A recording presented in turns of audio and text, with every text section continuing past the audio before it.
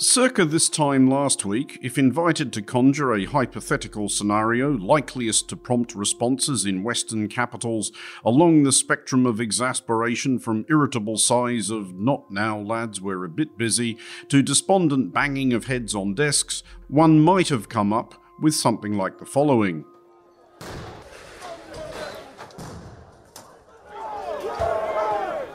Politically motivated upheaval in the largely ethnically Serb provinces of northern Kosovo. Clashes between Serb protesters and Kosovar security forces. The intervention and injury of foreign peacekeepers. Serbia's military placed on high alert and Serbian formations ordered to the Kosovo border. Circa this time this week, exactly this mess has landed in key EU, US and NATO inboxes with a resonant splat. In clashes in the ethnically Serb enclaves of northern Kosovo earlier this week, at least 25 Italian and Hungarian soldiers serving in Kosovo with the NATO peacekeeping mission KFOR were injured, several seriously. Serbian sources say that 52 Serb civilians were hurt. The proximate cause is attempts by Kosovo police to forcibly install 4 new mayors, elected in April in Kosovo municipalities where most of the population are ethnic Serbs and who mostly refuse to vote. First, I don't even acknowledge these elections. Second, I wish that Serbs had never voted in these elections in the past. Turnout was circa 3.5%, and most of that was ethnic Albanians who voted for ethnic Albanian mayors. And while you can only count the votes cast, the results were not an emphatic mandate. Zvečan, where the worst of the violence took place, is a town of perhaps 17 or 18,000 people. Zvečan's new mayor was elected with 114 votes. Any backgrounder to this fracas could go on for some while, but in due recognition that nobody has all day, this explainer will limit the historical perspective to the last 6 centuries or so. In 1389, the armies of the Serbian Prince Lazar and the Ottoman commander Murad fought a terrible battle on Kosovo field, during which both leaders perished, along with much of their commands. Ever since, Kosovo has occupied a central place in Serb mythology, as we have been reminded this week by a characteristically helpful intervention by Serbian tennisist Novak Djokovic, who signed a camera lens at the French Open with the statement, "Kosovo is the heart of Serbia, stop the violence," perhaps not pausing to consider that his endorsement of the first clause makes observance of the second clause significantly less likely. I'm not a politician and I don't intend to engage in political debates.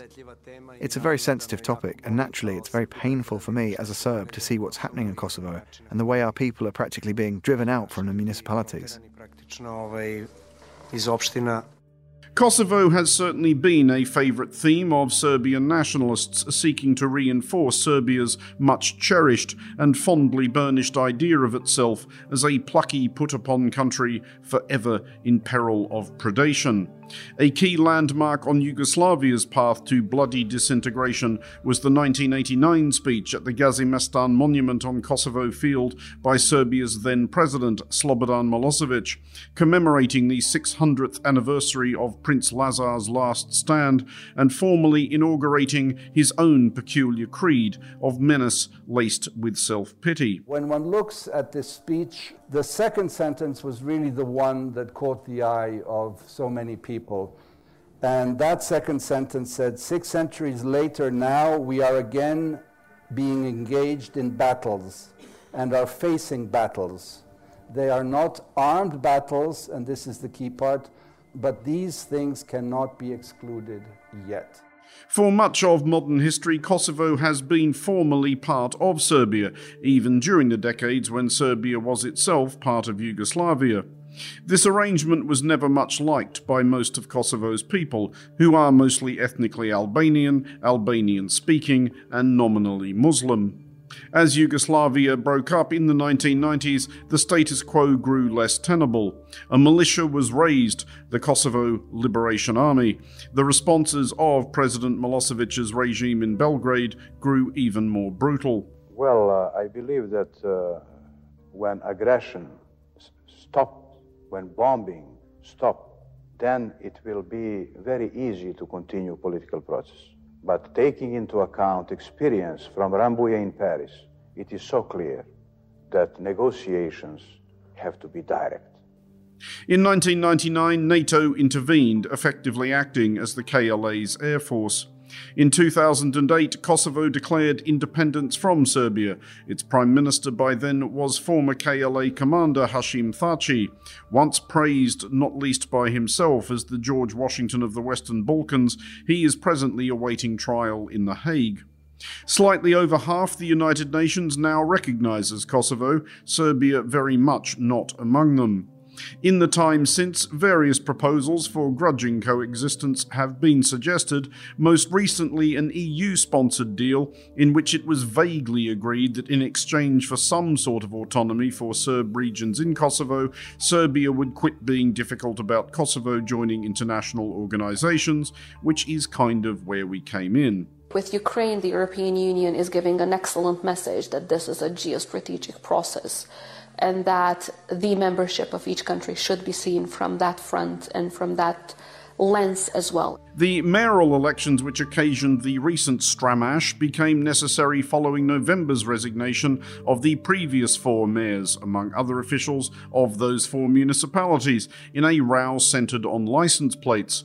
Kosovo was insisting that all cars within Kosovo should have Kosovar plates rather than Serb ones. So in April, new local elections in those 4 municipalities in the north of Kosovo, Leposavić, Zubin Potok, Zvečan and North Mitrovica, took place. Local Serb parties called for a boycott, which was by and large observed. Kosovo claims that this was incited largely from Belgrade, which is probably not inaccurate, but is not going to make anyone any more enthused about the imposition of barely elected mayors. As it stands, Serbia, which never needs inviting twice to a hearty helping of nationalist grievance, has a juicy new bone to chew on. Kosovo is getting yelled at unusually publicly, and doubtless privately, by usually supportive voices from the EU and the US, and more NATO troops are on the way. About a month ago at the Delphi Economic Forum, I suggested to Kosovo's Prime Minister Albin Kurti that these mayoral mandates were perhaps other than convincing. This is what he said. There has been a very aggressive campaign by official Belgrade and the media that they control against participation in elections in the northern municipalities of Kosovo. However, we did postpone elections in December last year. It was illogical to postpone them again, because that would be to no avail. We acknowledge that we had a very low turnout, and we have 4 new mayors now in 4 northern municipalities. 2 of them come from my party, but we all recognize that these are not mayors with big M, rather with a small m, who are there to serve people in spite of their background, ethnicity or religion.